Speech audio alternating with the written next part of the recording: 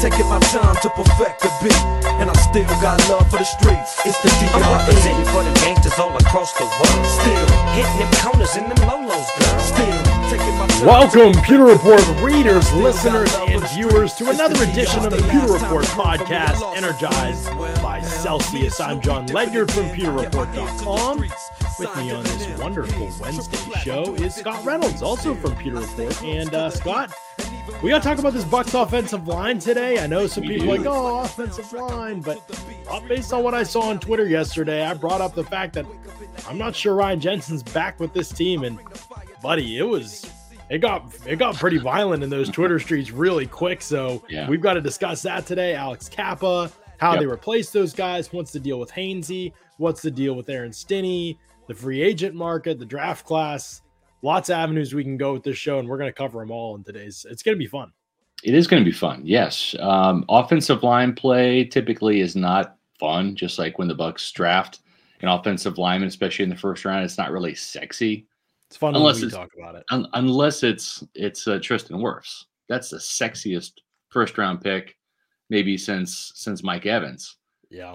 For Jason Licht. I mean, we're talking about an all-pro right tackle here. And if it's one thing, I talked about it yesterday with J.C. Allen. We were talking about running backs on the show. Running backs might be Jason Licht's blind spot, right? He just has not drafted running backs well. That's a position that whether it's re-signing Doug Martin, signing LaShawn McCoy, drafting the likes of Charles Sims and Ronald Jones and Jeremy McNichols and all those guys, Keyshawn Vaughn to a degree has not been a hit, but offensive line, that's really been an area where Jason Licht has excelled. So especially after the early portions of his tenure, early on there were some, later round picks are always going to have a low success rate, but he's really nailed some picks since then. He has. Yeah. So we're going to talk about the free agents the Buccaneers have, maybe looking at some free agents that if some of these guys get away, that the Bucs can reload and replenish the room with, and also some draft prospects that the Buccaneers might take a look at that could fill in. So it's an action-packed show today. You might not like the offensive line discussion, but by God, within the next hour, you're going to love it. That's right. Hang in there.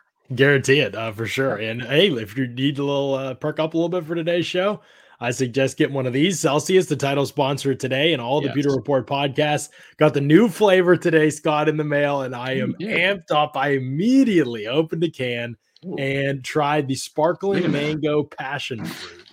What did I get right here? Oh, that's it right there. You've got it, I think. Did I get it?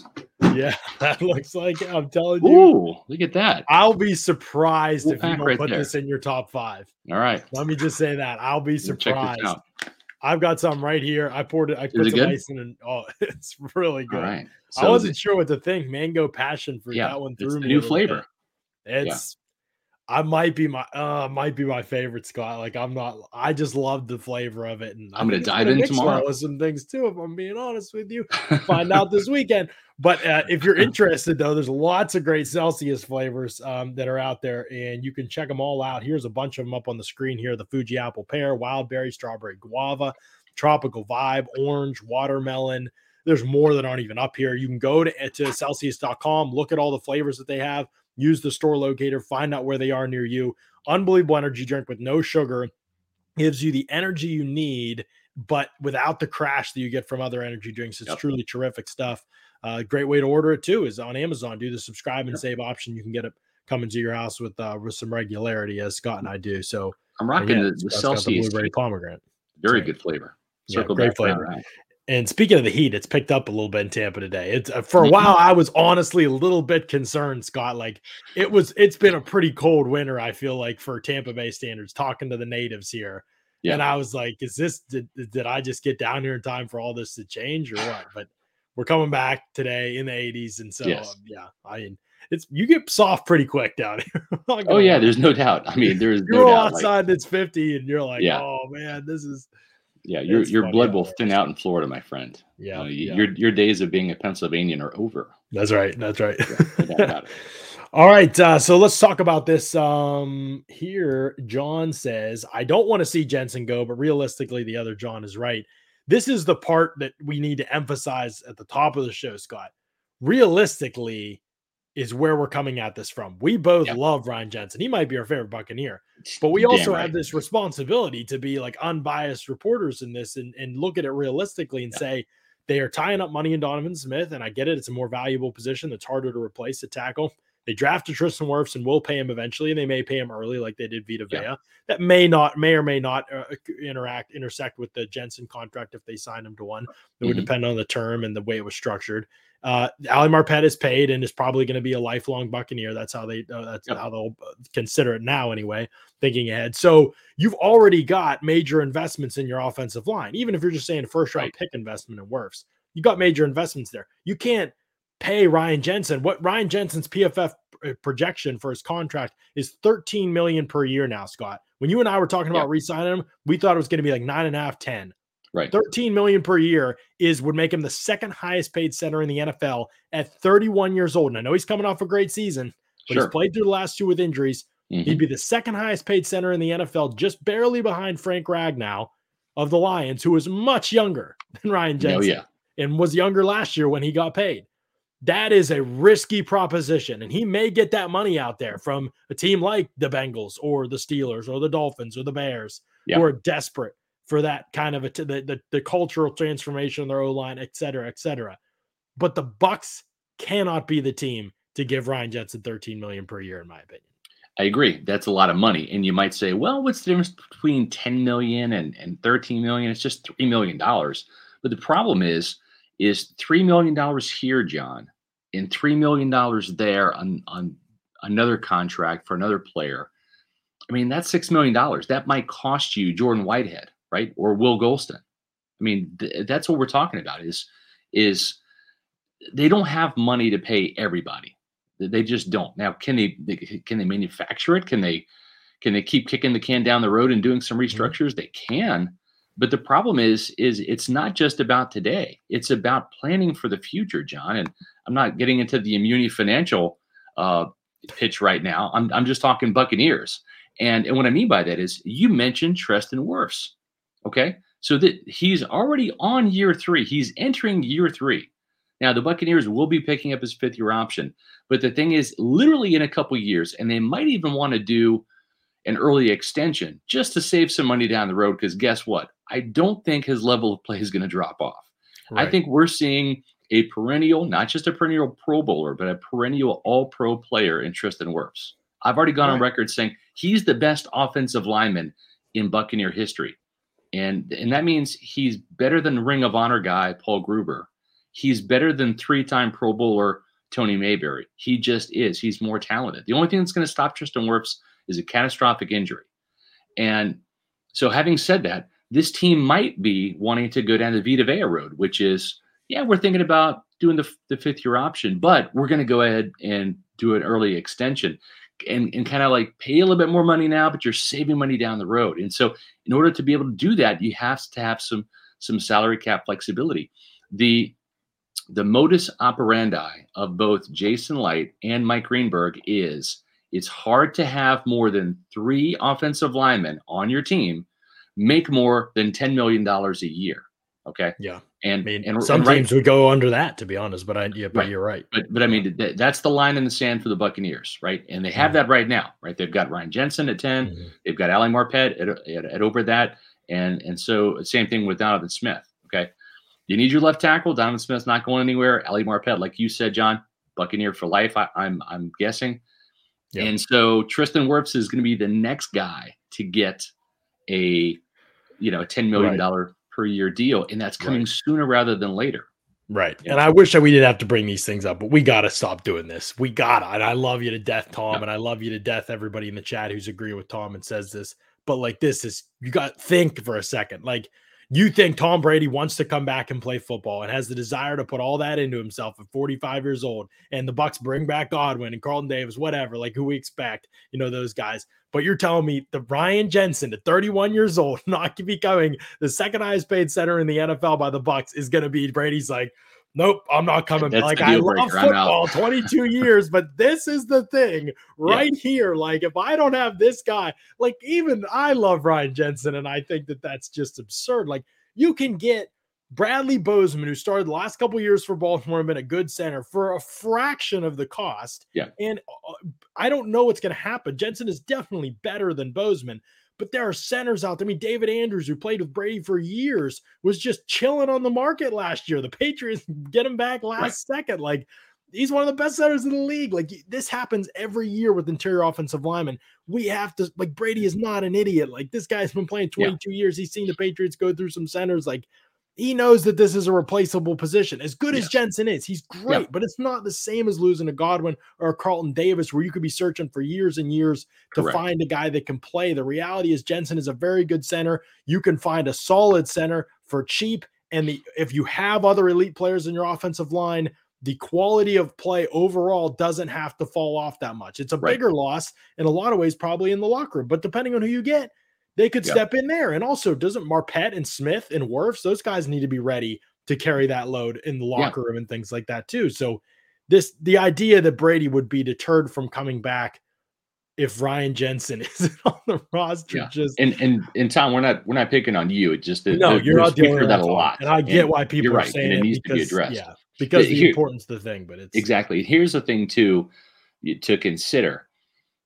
How many years, John, has Tom Brady been the highest paid quarterback in the league in his 22 years? How many years? One, maybe? I don't think it's been many. 0. Is it 0? Okay. 0. Why? Because Brady has always known the more pie I take up in terms of looking at the salary cap like a pie, the bigger slice that I take up is going to be less for the team that's going to be around me. Brady is the ultimate team guy.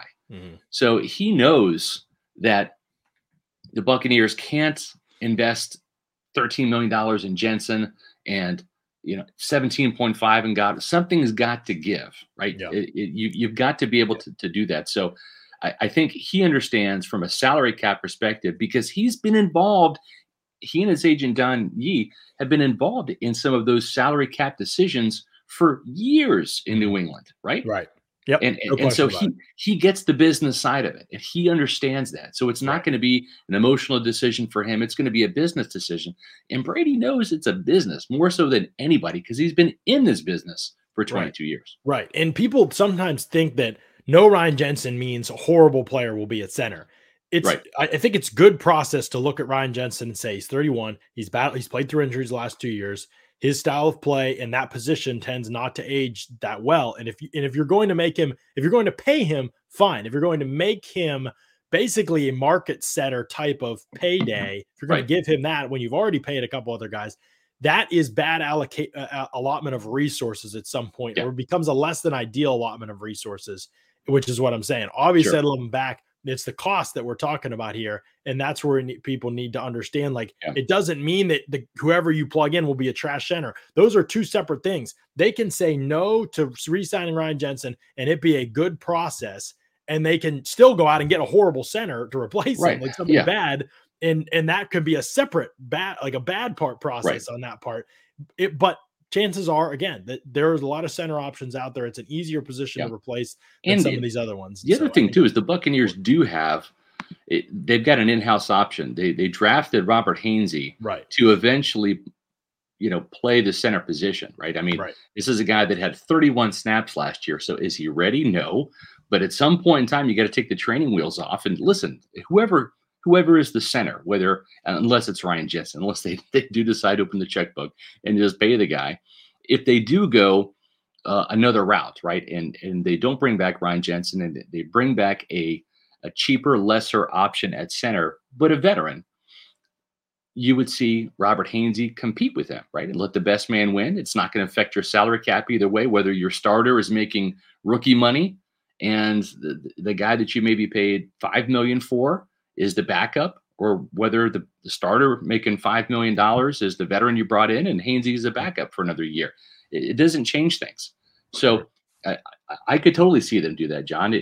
There's a part of this that really makes a lot of sense for the Buccaneers, especially with Tristan Wirfs' contract coming down the road, because I think Ryan Jensen, listen, this is his last contract. He's 31 right now. Right. Whatever he gets in this deal is going to be the biggest and the best. Mm-hmm. And Jason Light made him the highest paid center when he came to Tampa from Baltimore. Okay. So this is it. This is his last shot at 31. His value has never been higher. He's coming off his first Pro Bowl season. He just won a Super Bowl last year.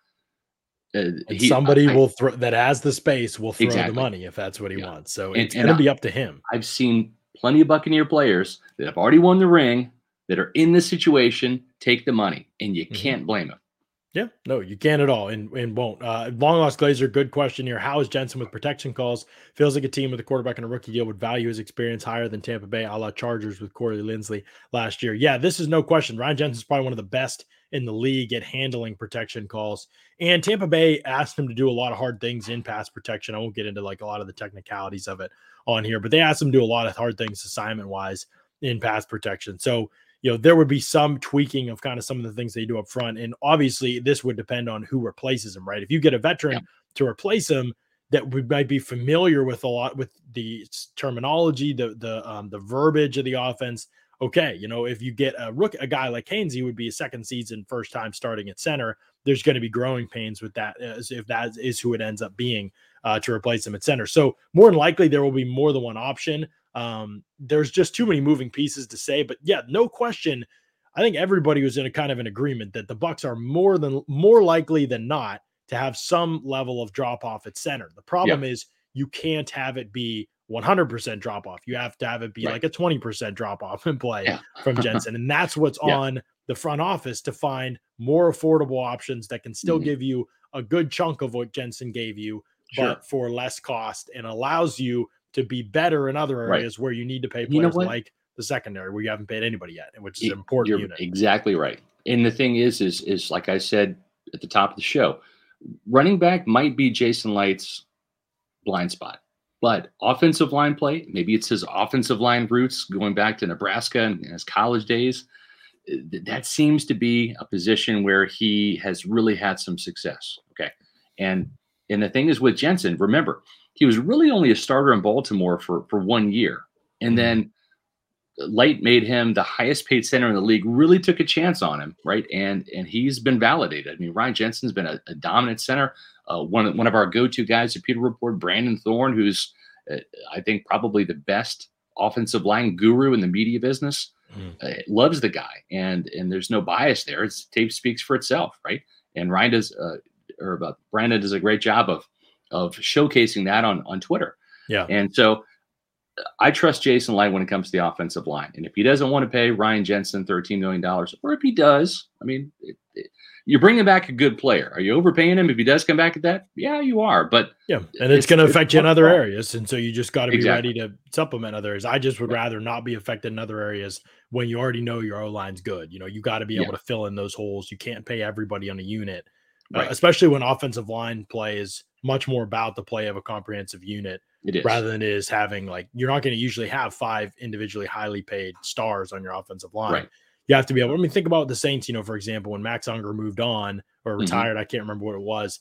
And then it became a situation where they had to draft somebody to step in and to replace him. Yeah. And they had to develop that player. Eric McCoy then became that player. But that was, they could not pay everybody up front was not going to last like that for forever. And then they made the mistake of paying a good but not great player in Andres Pete, who's frequently hurt, or as Pete got older, then he goes on and suffers season-ending injuries. Yeah. And so it's like you need to be careful when you're in a situation like the Bucs, when you're in a situation like the Bengals, or because they have all this cap space, even though they would just win the Super Bowl, or Miami, for example. Like, you can afford to take those risks and say, we're just going to throw money at you because right now we need to try something, in terms of being able to turn this group around. And frankly, they have like Austin Jackson on a rookie contract there, and Robert Hunt, who they want to play, like those guys, so they can afford to have one highly paid guy on the offensive line. But the Bucs already have that. That's where it gets tricky. Let's move to Alex Kappa, Scott. Yep. What do you think is the situation with Alex Kappa? PFF has him right now at like a 9.25 per year, 9.25 million valuation per year. Still pretty steep. It's definitely more doable than Jensen, and Kappa's age should play a factor here too, because he probably is kind of getting into his prime, what should be his prime years here, rather than coming out of them like Jensen. He's put 2 really good seasons back to back, right? I mean, he had last year, I should say, In 2020, the Bucs Super Bowl season, believe it or not, he was the only offensive lineman that did not allow a sack. And that was kind of his struggle the previous year in 2019. His first year as a starter was he just didn't have the pass protection down. Mm-hmm. And you think, well, he was a former left tackle. He should be a little bit more well-versed in terms of pass protection. It's different when you're moving positions. When you're on an island at the left tackle position, working one-on-ones, that's different than being in a phone booth next to a center, next to a right tackle, and having to deal with not just the guy in front of you, but the nose tackle who's stunting and crossing your face, or the defensive end that's stunting and crossing your face. It's a challenge, right? And it took Kappa a year to get that down. He also worked incredibly hard and totally reformed his body. I mean, he looked in 2019 like an offensive tackle playing guard, right? And as you know, as people within the organization told me, it's like then he really kind of developed an ass, right? He worked on his trunk, his lower body, and he now looks like a guard. Right? The lower body was the area he needed to work on: the calves, the thighs, the glutes, his just core, and it really paid dividends for him in 2019. And then, or I should say 2020. Then he gets hurt, and you know what? To his credit, he came back, and I thought had a really, really solid contract year, and has put himself in position to make some money. The big question is, how much is guard play valued in the NFL? You're going to see a couple of guards get huge coin in free agency. It always happens. Just like, you know, some of the skill position players. Running backs are kind of becoming dime a dozen now. Teams aren't paying running backs. I think there's still teams that are paying for quality offensive linemen, but there's going to be a couple of guys, and maybe Kappa's one of those guys, that are going to get paid in free agency. And then you wait a couple of days, and that tier 2 market, that B market develops for the guys that didn't get the big money, right? And then they become kind of like the decent values. And I think that's where Kappa is going to be. And so I fully expect the Buccaneers to let him go test his market. Maybe he's one of those guys that gets hooked and he's the big fish that gets reeled in somewhere else. But I think the Buccaneers are kind of crossing their fingers and hoping that maybe it's not $9 million, that maybe it's $6 or $7 million, and then he's a much more affordable, much more enticing guy to bring back, because then he still fits that mold of, on our 5 offensive line positions, we can only afford to have 3 guys making $10 million or more. So he still falls in that category of being under $10 million. And I think you agree with me, John. One of these two is certainly not going to be back. It's either going to be Jensen or it's Kappa. Yeah. I mean, honestly, Scott, if you're asking me right now to bet, I don't think either of them will be back if I'm betting right now. And that could happen for sure. That would be how I would guess. You might be right about Kappa, and the team might have hoped to bring him back, but I don't know. I mean, he's played well a couple of years. Number. Yeah, I know that he broke that ankle in the playoffs, but really he hasn't missed hardly any time actual games in the regular season. That was there toward the end of the year, obviously. So the Bucs love him as a person. They do. Yeah, he's a tough son of a bitch. They love him. They love his style of play. They're proud of how he developed. He's a homegrown guy, 3rd round pick.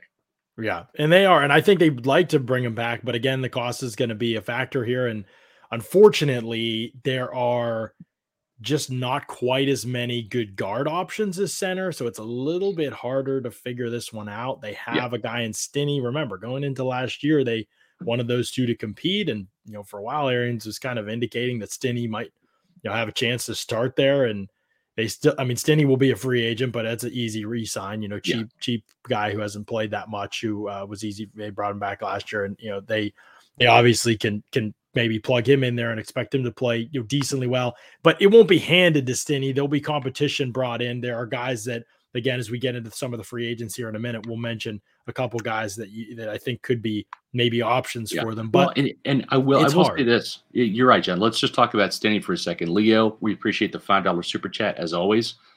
For me, the two most important free agents on offense are Godwin and Jensen. Kappa can go. Stinney is more than a viable choice to replace him. Here's the thing the Buccaneers have kind of done behind the scenes, and we'll see if it's going to pan out, right? They've developed Stinney, and he's not going to get nearly the type of money that Kappa has because, A, he didn't beat Kappa out, and B, he only has a couple of games under his belt, and yeah, one of those was the nice playoff run he had. He did give up a couple sacks, but he still played reasonably well in place of Kappa during the Super Bowl run. But they have Stinney in-house, And there's a couple of other guys that are kind of unproven. Now, they're going to keep Hainsey at center. They drafted him. He was a right tackle at Notre Dame. They moved him inside. But another guy that's an option is Nick Leverett. And he stepped in and got a little bit of playing time in that Indianapolis game. They're high on him, and they like his versatility. They played him a lot at left tackle, which was kind of odd in the preseason, but he's a guard. And so I think he's an option. They've spent time developing John Molchen, and sometimes these offensive linemen just need time to develop behind the scenes. And so the Buccaneers have quietly stockpiled some guards that I think that they have some faith in. And you could see a battle royale between Nick Leverett, Aaron Stinney if he's re-signed, and I think, like you said, John, he would be a cheaper re-signing.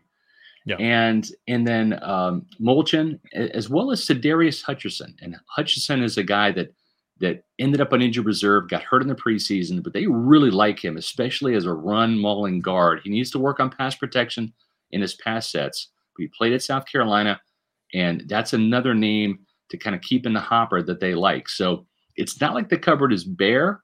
It's just that the experience is bare at guard. Right. The experience is bare. And so, again, there will be some steps back probably in some ways, but it's not a unit-wide disaster. Tackles are most important, and you have your tackles, and you have them for the long term.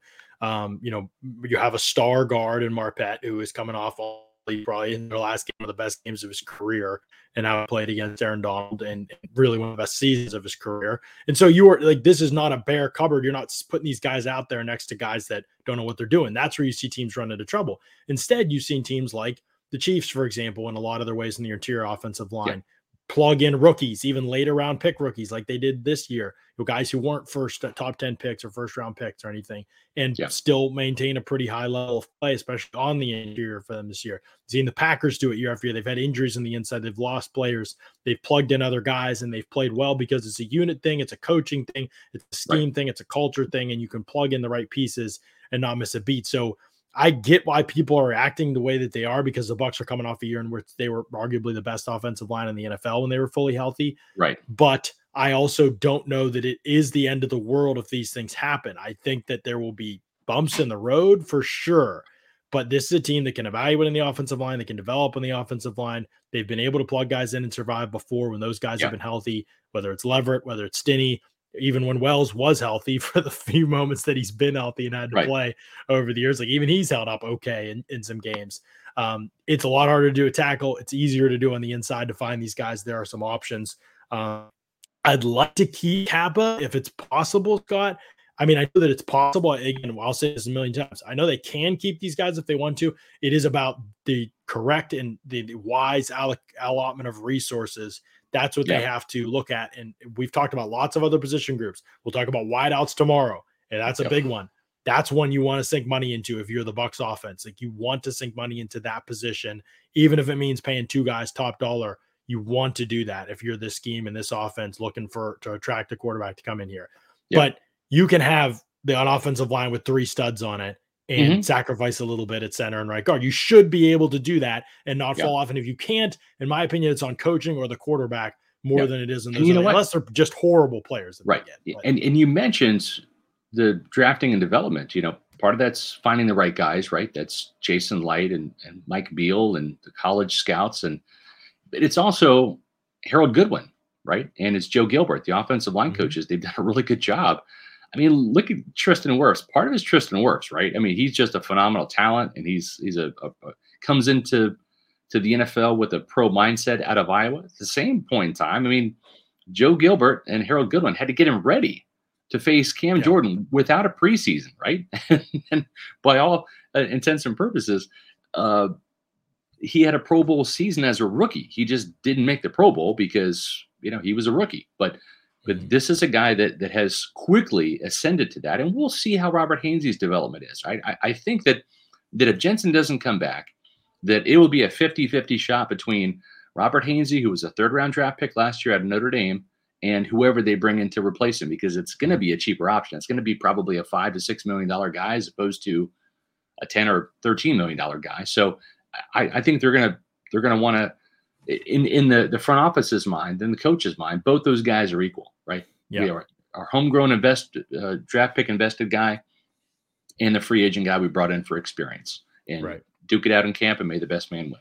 Yeah. And there's a lot of, let's talk some prospects off this too here in a second, because I think that there's some interesting options there as well. But first, I got to mention to people that Underdog Fantasy is the place to go right now. If you're coming out of football season, you're like, all right, I came out of football season, but I'm still trying to scratch that itch and get myself a little bit of money in my pocket here. Underdog Fantasy's got a great opportunity going on with this promo code Pewter, PEWTER, to double your first deposit. You can get in there right now and you can do the over-under player prop bets. That's one of my favorite things to do. The pick twos, the pick threes, so on and so forth. Lots going on there, but obviously football season over, you're looking at NBA options, NHL options, fights, all kinds of stuff like that.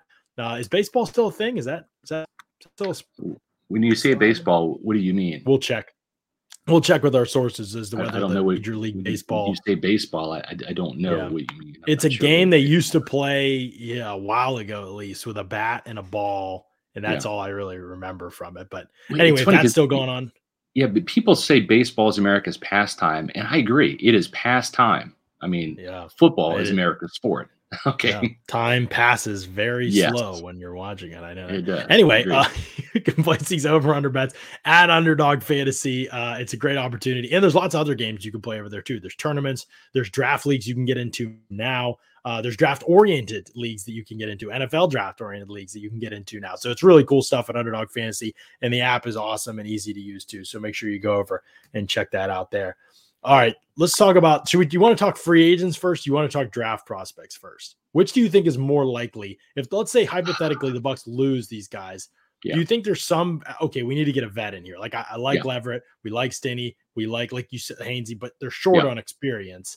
Agreed. Do you think there is some, like, let's look at the market and find a vet? I think at the center position. Centers that are options, Yeah. Well, once you roll through the centers, because I think that's the position. I do think that if Stinney and not Stinney, if Kappa and Jensen are gone, it is a for certain bet that the Bucs are going to draft an offensive lineman this year somewhere, probably the middle rounds. But I think that's the case because they're going to want to continue to replenish that. Again, Jason Licht is a big believer in football is a game won in the trenches on the defensive side of the ball and the offensive side of the ball. So yes, I do think that's the case. But at center, I don't think this team is ready to just simply anoint Robert Hainsey with all 31 snaps that he took this year. 31. Okay. I mean, he had 10 pass snaps and 21 run snaps in very limited duty. So I don't think that this team wants to put all of its stock in Robert Hainsey, nor should they. So I think that's center exactly position is all of your stock. You don't want to put it in Hainsey. You could still 100% believe in Hainsey, but the reality is you haven't seen enough of him to put everything on him. So you need to. And who's the backup in case he gets hurt, right? So you're going to have to bolster the center position for sure. So you could go a little bit of a pricier option and look at somebody like a Ben Jones from Tennessee, who right now PFF's valuating, if he continues playing, he's an older player, at like $6.6 million per year, around $6 million per year for him. Been a good center for years, does mostly play in a zone heavy scheme. Obviously Tennessee did run the ball a little bit more, but they threw it plenty. I mean, I don't think it would be a huge change for him. So there's some vet option like that you could pick up. I don't think a guy like Brian Allen from the Rams or James Daniel from the Bears would be good fits. I also don't know how good James Daniels is. But I don't think they would be great fits in terms of what Tampa Bay is trying to do offensively. Those guys wouldn't meld to their game well. An interesting name is Bradley Bozeman, who is not going to break the market. Center from Baltimore. I think where they got Jensen from. Yeah, that's right. Exactly. And remember, Baltimore, some people are going to say, oh, that's a run-heavy offense. To a degree, sure, but there's still an offense that throws the ball a lot. He's played better every year that he's been there. I think he started for most of the last couple of years for them, at least the last 3 seasons he's played for them. And this was his best year yet. He plays in a gap-heavy scheme that would be similar to what Tampa Bay plays in. He is a grinder. He's physical. He's aggressive. He's the kind of leader to character guy that you want on the offensive line in terms of his mental makeup.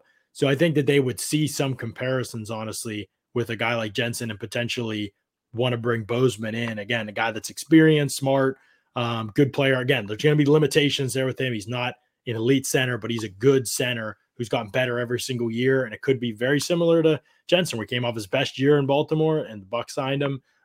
That's a name I would definitely have circled on my radar if I'm a Bucs fan. That again could be a fraction of the cost, but could be still a very good player for them. So he's one that I'd have circled for sure. Now, I think Ted Karras is another guy who's a veteran from the Patriots, has been a backup and a starter. Great character, locker room guy. He's not an elite player, but he's a good player. Again, would be a great leader for the group and be able to step in there. And again, he's a vet. He's going to be pretty cheap. I think he's almost 29 years old. He's been a guy that's played a lot over the last couple of years, can play guard, center. And again, it's going to be a fraction of the cost. So there's some options out there for guys that I think would be really, really attractive. I just don't know, what the Bucs plan is necessarily with that, but I do think they will bring in a vet in free agency if they lose both those guys. They're not going to want to go into that thing just banking on, guys who have not played that much. It doesn't mean that they don't love those guys. It just means they want to bring in some competition. So they will do that. And there are plenty of options out there. There's a lot of good quality options out there for cheap along the offensive line. And there is every year on the interior offensive line. So right.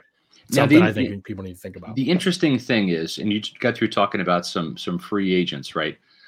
The interesting thing about Tampa Bay's offensive line right now is this. Donovan Smith was a left tackle at Penn State. Ali Marpet was a left tackle at Hobart College. Ryan Jensen was a left tackle at Northern Colorado. Alex Kappa was a left tackle at Humboldt State. Tristan Wirfs was a right tackle at Iowa, but also played some left tackle at Iowa. Okay, so all 5 of those offensive linemen have played snaps, and most of them, 4 out of the 5, Wirfs being the exception, started at left tackle.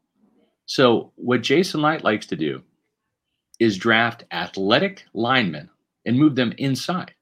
We even saw Robert Hainsey, who was a right tackle, move inside to center. So because the tackle positions, by and large, are the more athletic positions because they have to play in space. They have to use their athleticism with these edge rushers screaming off the edge, right? So that's where the Buccaneers look for traits, is the guys that have the athleticism, that have played some left tackle, and that might not be their position when they make it to the NFL. Ali Marpet wasn't big enough, obviously, but damn, he's been a Pro Bowl guard, same with Ryan Jensen. So when I look at guards and centers, right, and I think we're looking at maybe a guard here to draft prospects, right? Looking at draft prospects that are. Let me say this real quick before you mention names. I agree with you on traits. I think it's so. I mean, Tristan Wirfs, Ali Marpet, Donovan Smith were all 3 tested like great athletes at their positions, no question about it. But then you have Alex Kappa, who tested like one of the worst athletes ever at the combine. Like he was that bad. And yet a body size, athleticism, all of it. He was just terrible. His spider graph is like a dot. But yet the Bucs took him anyway because they believe in the mentality. So I will say traits are very high on their list, and they love guys who play tackle and they can move inside because they often have those traits.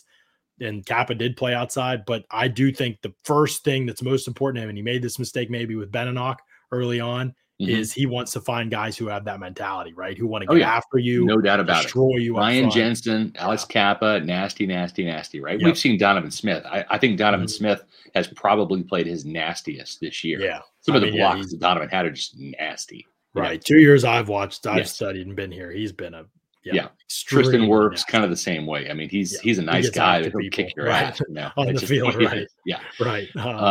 There's no question. You're exactly right. Big part of what they look for. And one of the guys that really I think kind of fits that mold is Cordell Volson from North Dakota State. And he played him in the mock, right? Had him in the mock. He played right tackle, and this is a player that when I watched some North Dakota State film, and I watched him in the East-West Shrine game because that's where he actually played guard, right?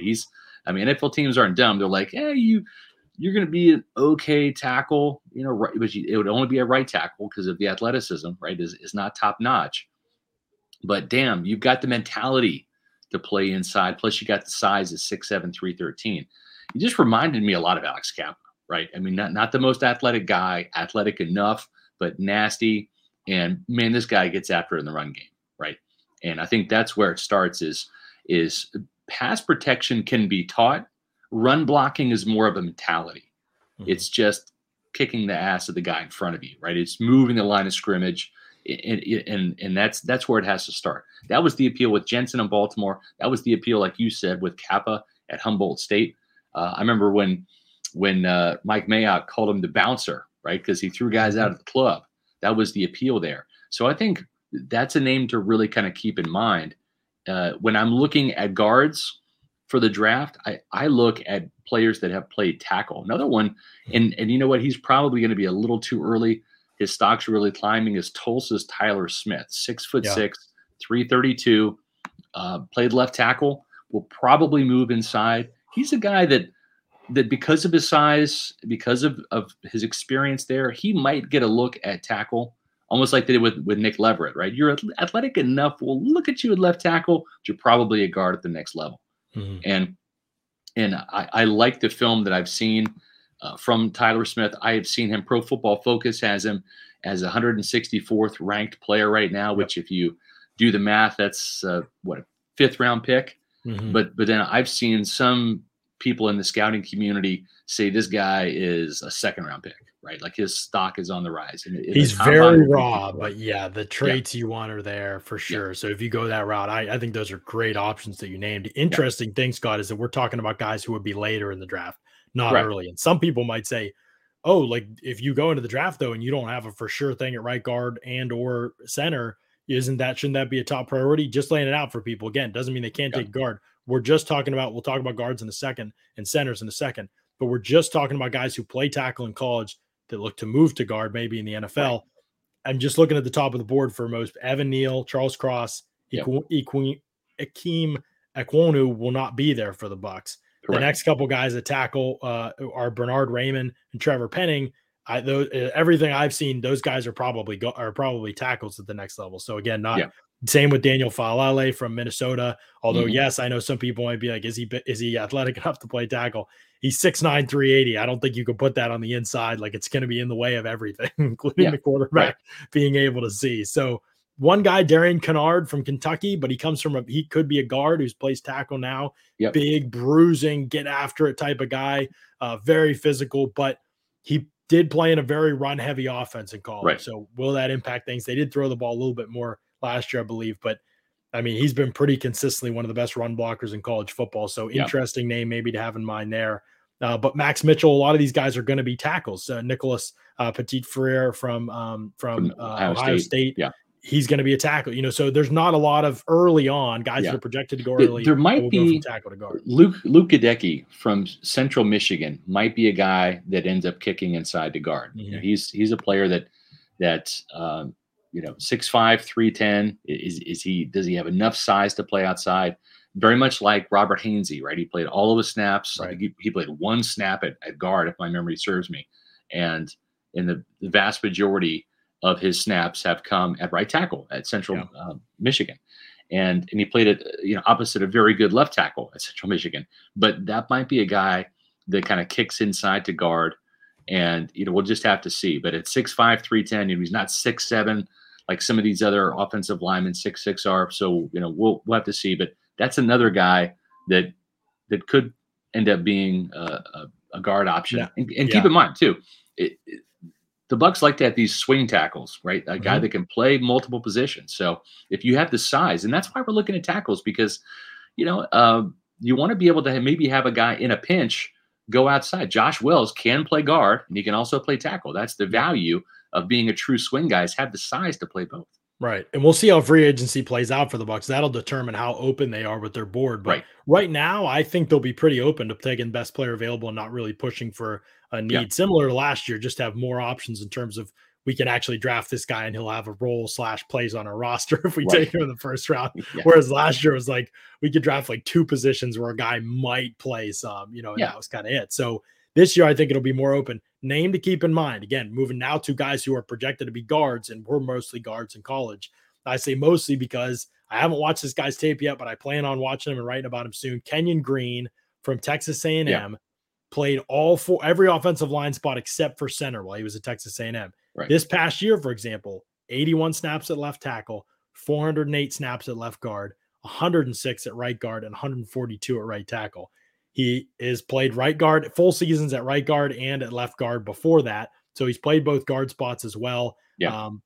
I think when you talk about guys that fit what they want, there's the position versatility that you have with a guy like Kenyon Green. There's also the size, 6'4", 325. Bucks will, go either way with size. It's not necessarily the biggest deal to them, but when you couple that with testing like he's expected to put up for Texas A&M, could be a very interesting prospect who might be on the board right around the 27th pick. We'll see what happens with interior offensive linemen, but he and Zion Johnson from Boston College, who are typically thought of as the top 2 guards in the draft, both of those guys have a chance to be on the board right there when the Bucks pick.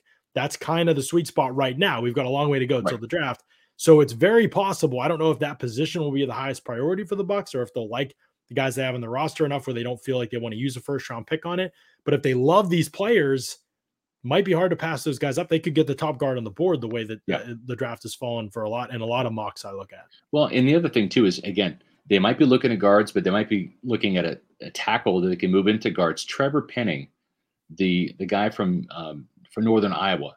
What were your thoughts on him? Because he was at the Senior Bowl, right? And people kind of going into that Senior Bowl thought he might be the guy that kind of blows up.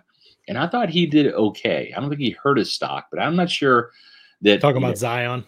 No, Trevor Penning, the University Trevor Penning. Of Northern Iowa. Yeah. The small I thought he was guy. okay as well. Yep. Yeah, okay. he's okay, right? There's traits there clearly, but also 6'7", 321. Right. He could be on the board because he didn't exactly light it up in Mobile. He could be one of those options right there. And listen, you think he could play inside or?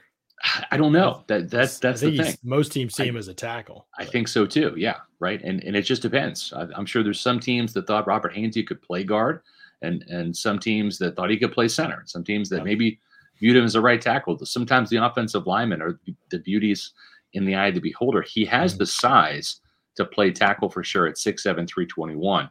And that's where he's played. But at the same time, if he's there, in your Tampa Bay, and he's a real quality guy that is, again, has played left tackle, and you might have a vacancy at right guard. Yep. Does he kind of follow that Alex Kappa mold and kick inside? Yeah. Could be. We'll see. I mean, teams like him, but he led college football in penalties last year, I saw. So that'll be something. Again, you like it in some ways. He's a ruffian. A lot of those are after. Yeah, he's a hooligan. Right. If I can say this, Cole Strange from Chattanooga, again, if we're talking later in the draft, get another body in there to develop in case these other guys don't work out. Right. Can improve the depth at the position, get guys to challenge for the backup spots. He could be a guy that's an option. 6'6", 301 from Chattanooga. I don't think he's 6'6". What did he come in at? No, they list him 6'6" here. He was not that big. Not necessarily that big. Good athlete, needs to continue to bulk up and put on weight. But man, he had a lot of fight in him. I mean, he got ran over by Travis Jones once or twice, but he also stood his ground a few times against Jones and other guys inside for a guy who did not look like a very big offensive lineman. So he could be an option too, kind of a Stinney-like build, I think. That you can see. You mentioned Zion Johnson from Boston College, and he was the best offensive lineman, I thought, in Mobile, just from the film that I watched in the game itself. He was, yes. Yeah, and so that might be an option. We did have a question in the chat about Dylan Parham from Memphis. He's light. They're small, 6'3", 280, 285. I think that Jason Light likes those bigger offensive line. I just want to quickly mention Shaggy, even though it's off topic, $20 super chat. Thank you, Shaggy. Off topic. If Rondé gets snubbed next year, we riot. We say this every year, but we should riot if that happens. But it probably will. We'll see. Yep.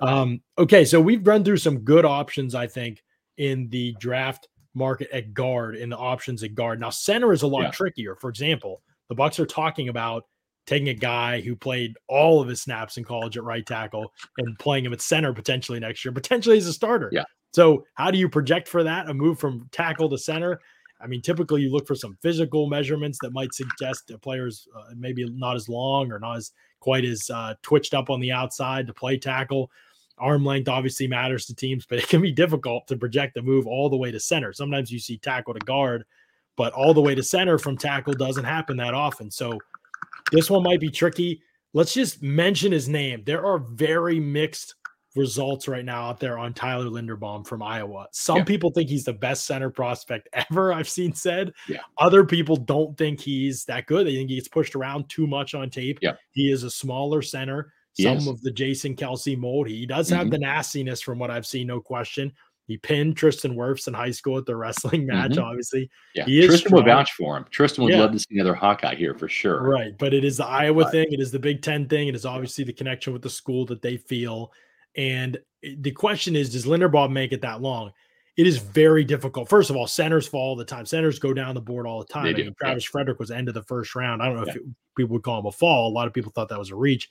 He ended up being one of the best centers of all time for Dallas, but it was the end of the first round. So I'm not saying because of that situation happened, this will happen. I'm just saying that's a position that you might only have two teams in the first round who feel like they need a center or want to spend a first round pick on one. And if they like somebody else on the board, that guy could be a beast and he's falling down the board. So that could be what you have happen with Linderbaum, and we'll see how that goes. But if it happens, would be interesting. I think I've even seen him mocked around that range. I might have even seen a mock or two have him as a Buccaneer. There are some other good options later, but right now, Linderbaum, I haven't seen anybody put any other center in this draft in the conversation with him as maybe one of the top guys in the class. The other thing too is again, it's like just like with the quarterback position. We talked about this on Monday.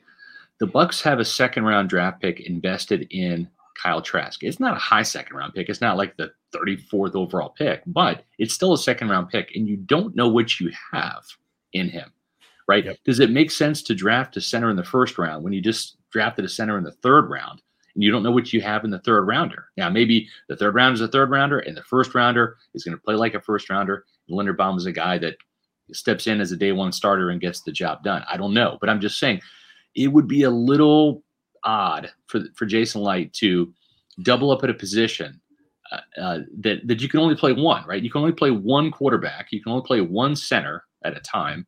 It's not like, in our first mock draft, we had Arnold Ebiketie, right, from Penn State, and you could sit there and say, okay, if Jason Pierre-Paul doesn't come back, whether Tim or Jermaine Johnson, whoever, if you get another edge guy to come in and he could see the field, right, as a rookie with a three-person rotation with Shaq Barrett, Joe Tryon-Shoyinka, and of course Anthony Nelson's in the mix, but Nelson's entering a contract year. So you could make the case for, we're drafting an edge in the first round. I don't think it's going to happen, but he could see the field, right? He's going to get on the field. That's not the case necessarily at the quarterback position, right? You're not going to draft a quarterback this year when you drafted a quarterback last year. And if you're not going to play Trask this year, you're sure as hell not going to play your rookie quarterback this year.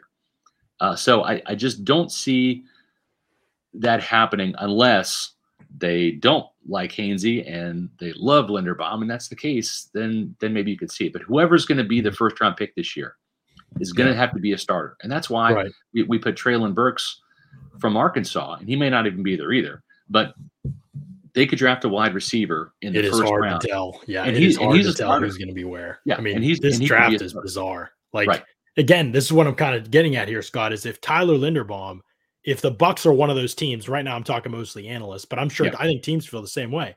Some teams are going to love Linderbaum. Some teams are going to have him like we wouldn't take him in the first round, especially at that position. And if the Bucs are one of the teams that are like, oh, we need a center, like this guy's one of the best centers we have graded out, and he's there, it's going to be hard even if they like Hainsey. Maybe they say, okay, Hainsey, you could play guard just as easily as you could probably play center, and you don't have to worry about snapping. It could be enough that they like him that they'd be willing to like change plans with. You're exactly right. If that was the case and they loved him and he happened to slide and he's there, then they say we got our starter, right? And maybe we move Hainsey to guard, and maybe he's a candidate there. We put him in the battle royale with the Stinnies and the Molchins and the Leverets, et cetera, and the Hutchersons. But it might be a thing too where you're looking at. Now you've got two centers. Now your depth is solid there. You've got two guys that can play. So yeah, it's true. And there's nothing wrong with having the depth. And if they find it in the draft, great. I'm not even necessarily pushing for them to draft anyone. Right. If they could get some of the free agents we talked about in, Bozeman, somebody like that, I'd feel fine going into the season. Like those guys should be enough to not be porous at those spots. It's gonna again, we talk about offensive line, and we giving you so many options that I think could be replacement. Someday they could be better than certainly than a Kappa at least. That could be a part of it. But and Matt says Hainsey can't keep skipping leg day. I don't think you'll have to worry about Hainsey skipping anything, to be honest with you. This dude is fanatical. I think that's how Jensen described him about football. So he does have some twiggy legs. He did, but I think they were that's thicker by the end of the year. But even by camp, I felt like I think that's so. Yeah, I think this team's developed offensive linemen well.